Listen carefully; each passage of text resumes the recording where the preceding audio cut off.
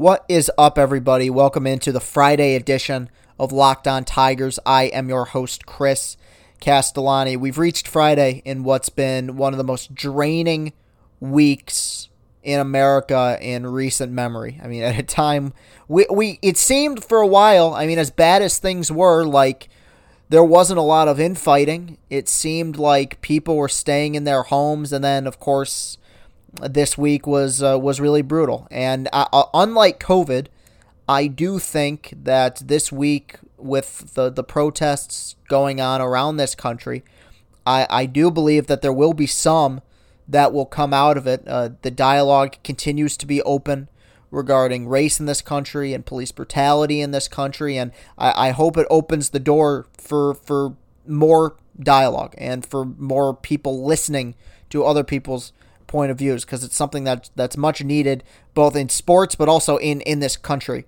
right now, is understanding other people's point of view. I talked about this a ton on Monday's show. I'm not going to go down that road again, just kind of providing you with a mini recap. I will be returning to my regular job, my main job, on Monday after 2.5 months in quarantine. Sacrifices obviously were made, but I'll be returning there, and thus will end a 2.5 month journey of isolation and self-reflection and self-analysis, wondering where in the world am I going to go from here. And I think a lot of people, including myself, I've thought about this a lot, is, can we come out of this better than we came into it? And that people's definition of better is going to change. I think that I'm in a slightly better headspace than I was before quarantine. I'm not one of those people who says like, oh man, I took everything for granted and now, I just want my sports back. I never took sports for granted. I never took baseball for granted, but I do desperately want things to go back to the way things were in the sporting world, and baseball seems to really, really be struggling with that. Now, I'll say this, and I will get to your mailbag questions later on, but I'll just say this. The NBA has announced their plans when they're coming back. July 22nd, I believe, is their official return date. And I think Major League Baseball has squandered a golden opportunity to really have all eyes on them, to make baseball the center of the sporting world for the first time in a long time. To me, they've already screwed that up, because best case scenario, we get 3 weeks of baseball before people go on to the other bigger, and to many other people, not to me, more important major sports. I think that's devastating. I think they've really messed this whole process up, and they have had their feet in the mud, dragging themselves through the mud over the last couple of weeks, and it could end up being incredibly harmful. Jason Stark had a phenomenal piece on The Athletic saying what a lot of fans are thinking right now, and that's that what baseball is trying to do right now is not save the 2020 season. They're trying to save their sport. The problem is, I don't think they know that. I don't think they understand that. I think you get to a point, especially the owners, get to a point where they're so rich you almost become stupid. You lose complete touch with the rest of the outside world, that you don't understand the potential damage that's being done to the sport that you say you care for. And they are at threat level midnight, ladies and gentlemen, to quote The Office. They are in a dangerous spot right now, and I've talked about this a million times. If they don't come up with something soon, the sport will be dead. I feel like a parent who constantly watches their kid freebasing and just keeps telling them, if you go this route, you will kill yourself. And after a long enough time of doing that, eventually you get to a point where you just say, fine, if you want to kill yourself, go ahead, but don't expect me to watch. That's the position that baseball is in right now. They are treading extremely lightly. They have waited until the last possible second. I'm going to make a prediction here, and I've been asked this question before, and I've never really had an answer. I think by Monday's podcast, we will know, and look, this will probably age very poorly, but we will know by Monday whether or not we're going to have some sort of baseball this season. We should know pretty soon. It's June 6th. It's the 6th of June. Figure it out or watch your entire sport disintegrate. Those are the options right now. Okay, so I did get 3 mailbag questions. I appreciate you guys sending those in. I'll answer those right now. First one coming to us from Brendan Wilson at Brendan Will33 on Twitter. Say there's no baseball this season. How does it work for service time, contracts, etc.? Do we just start next season with the contracts from last or what? That's a really good question. From what I've read up on, from what I've heard, the answer would be no. Meaning Mookie Betts, if there is no season, will have never played a game for the Los Angeles Dodgers. His contract will be completely up. Jordan Zimmerman, who was mercifully in the last year of that bloated, awful contract, will be off the books. And I think as sad as that is for fans of certain teams like the Dodgers, who were looking forward to having Mookie Betts on their team for at least a year, there is the possibility that he could re-sign. I think that's the way you have to do it, because we live in a league with so much parity and you have so many teams rebuilding. You are in danger of setting all these organizations back, delaying their rebuilds another year by having these bloated contracts like what the Tigers have. I think it's upsetting, I'm sure, to a lot of people who want to see guys like Mookie on the field, but I think it's only fair, and it's too bad, but everything about this is too bad. The fact that we're not going to see 162 this year is too bad, but I think that's probably the way it's going to be. That's a fair question, and that's a good point and a good question as well. The next one comes to us from @DetroitPierce. Is this shortened season better or worse for the future of the Tigers? That's a good question as well, because right away I felt like I was going to have an answer, but it really did take me a minute. And to be honest, I'm still brainstorming and trying to think if it would be better or worse, because it would be better in some ways, because I think, I don't know how baseball would figure this out, but I think if there wasn't a season, my guess is the Tigers would probably get the number one pick in next year's draft as well. I mean, I think so. So that would be better for the future. And look, for the team at the major league level, it would probably be worse, because a shortened season would mean no trade deadline. So the opportunity of trading some of these 1 year contract guys like Scope or Crone at the deadline would be gone.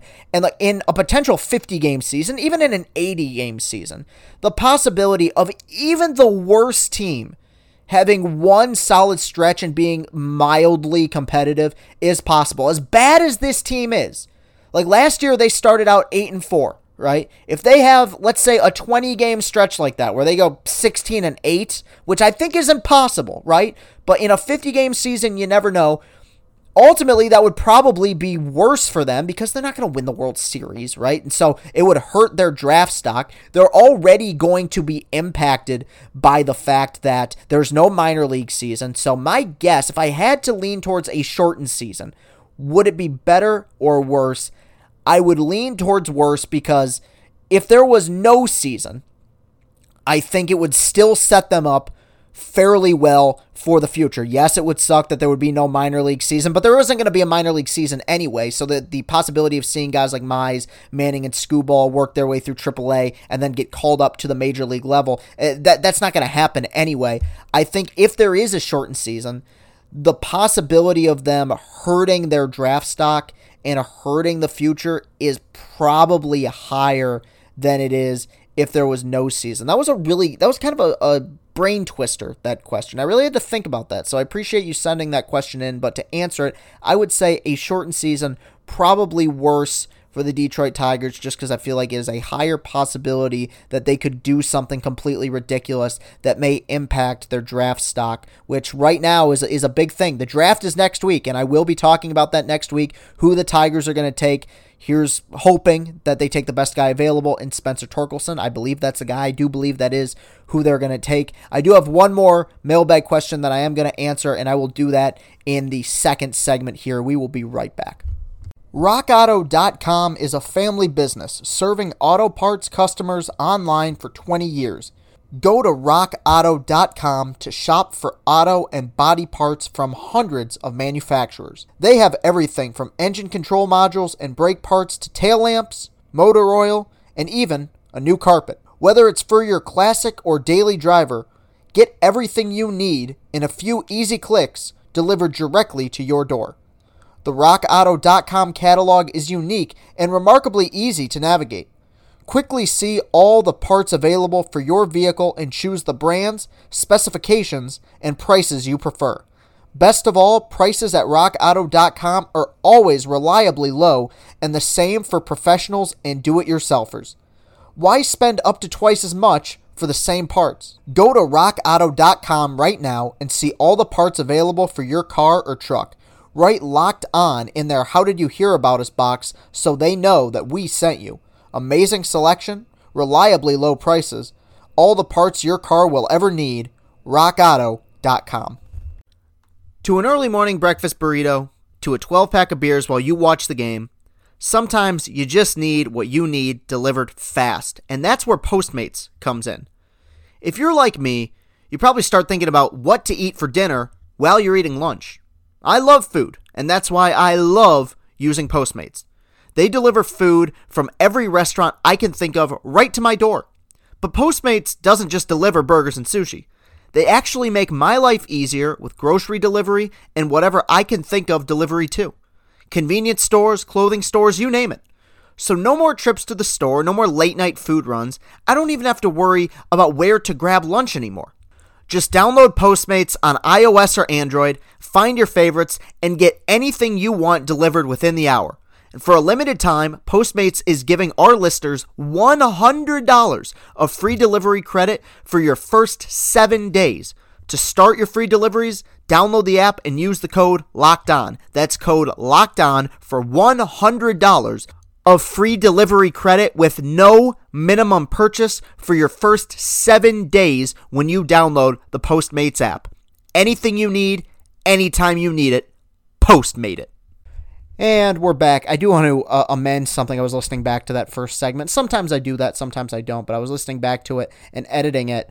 I said that if the Tigers could have a hot 20-game stretch in which they went 16-8, I'm aware 16 plus 8 does not equal 20. What I was doing was I was just doubling their hot start from a year ago where they started 8-4. I do have math skills. You can't be a fan of baseball and not have some basic math skills. So I just wanted to bring that up in case somebody says that I can't count. I can count. I was just talking a little bit too fast. I have a tendency to do that if you haven't noticed. We have one more mailbag question today. It comes from Brian at Diddy666 on Twitter. Who do you feel is one of the most underrated and most overrated Tigers since 2000? Also, who is low-key an unpopular player that you love? Another good question. You guys send in a lot of good ones, and I had a few that came to mind right away. I'll start off with the overrated one because I feel like this one's probably going to be the most controversial and get the most heat, and I want people to understand I love this guy. This guy had some wonderful, wonderful moments in Detroit. Solid player. Very good player. At his best was a all-star caliber player. But the numbers, the advanced numbers, do not favor him, and that is Victor Martinez. Now, Victor Martinez had some very great years in Detroit, and at his best finished second for the MVP in 2014. Guy was a hitting fool for a while there. But his first 3 years in Detroit, where he was very solid, do not negate the fact that 3 of his last 4 were abysmal. Had a very good year in his first year in Detroit in 2011. 3.2 WAR, had an OPS of 850. Very, very good year. Drove in 103 runs. Great stuff. Missed all of 2012 with a knee injury. That was devastating. Comes back, got off to a terrible start in 2013. Still ended up hitting 300, actually batted 301, but only a WAR of 1.2, not anything to write home about, but still, considering what he was asked to do, pretty solid. 2014, the best year of his career, 5.5 WAR, led all of baseball in OPS, led the American League in on-base percentage en route to his second place finish in the MVP voting, also set a career high with 32 home runs that year. After that, he signed a 4-year contract extension with the Tigers and essentially fell off a cliff. 2015 had a WAR of negative 1.8, bounced back with an all-right season. In 2016, had an OPS of 826. It's a solid year. He was very good. Next year, a WAR of negative 0.5, and then after that, a WAR of negative 1.3, and his final season posted an OPS of 651. So as much as I love watching this guy hit, as great as he was at his peak, I think a lot of people view Victor Martinez as like this unbelievable godsend to the Tigers. And at points, he was very good postseason hitter as well. But I also think because of how good he was and because he existed in the heyday of Detroit Tigers baseball, 2011 to 2014, people try to glorify his time here. He was very much a part of some really terrible teams, and he was terrible on some of those terrible teams. So if there's one guy that I think is probably slightly overrated during his time in Detroit, I would say probably him. In terms of underrated, I went with a pitcher who I think goes overlooked because he was on a staff that was so loaded with strikeout artists like Verlander and Scherzer and Sanchez. But I loved watching Doug Fister pitch, and I thought Doug Fister was so wonderful. 32-20 record, 3.29 ERA in his time here. Very solid in the postseason as well. Was acquired halfway through the 2011 season. Dominant. 8-1, 1.79 ERA. Great the next season as well with a 3.45 ERA. The year after that, pitched over 200 innings, 3.67 ERA, 114 games. Guy just went out there. He was a blue collar, bring your lunch pail to work kind of pitcher. He just went out there and pitched. He gave you a ton of innings. Didn't have dominant stuff necessarily, didn't have strikeout stuff, but he did have wonderful stuff. He was very, very good, and he trusted his stuff, and he threw a lot of strikes. A very, very fun pitcher to watch, really kind of a hybrid guy. A lot of people viewed him as this pitch for contact guy, but his stuff was so dynamic that he had the ability. We saw him strike out 8 batters in a row in one game. We saw him strike out 13, 14 batters in the game in the past, and he was quiet. He wasn't necessarily flashy, but I loved watching Doug Fister pitch. To me, he's one of the more underrated players of that era. In terms of a player that I think people hate that gets overlooked, if I'm just talking about Tigers, and this probably will drive some people up the wall, but I actually have 2 that come to mind. One is Brandon Inge. Brandon Inge, yes. Brandon Inge said some weird stuff when Pudge got acquired, being like, essentially saying I should be the catcher and not Pudge.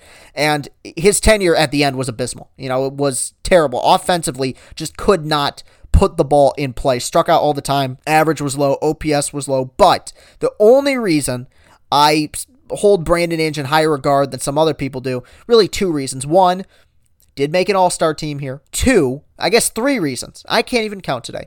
2, an elite defender. I mean, a phenomenal defensive third baseman. When he was moved over to officially be the third baseman after Pudge was acquired to be the catcher, he was phenomenal every day. That was the one thing about his game. That's why he kept making the team and staying on the team.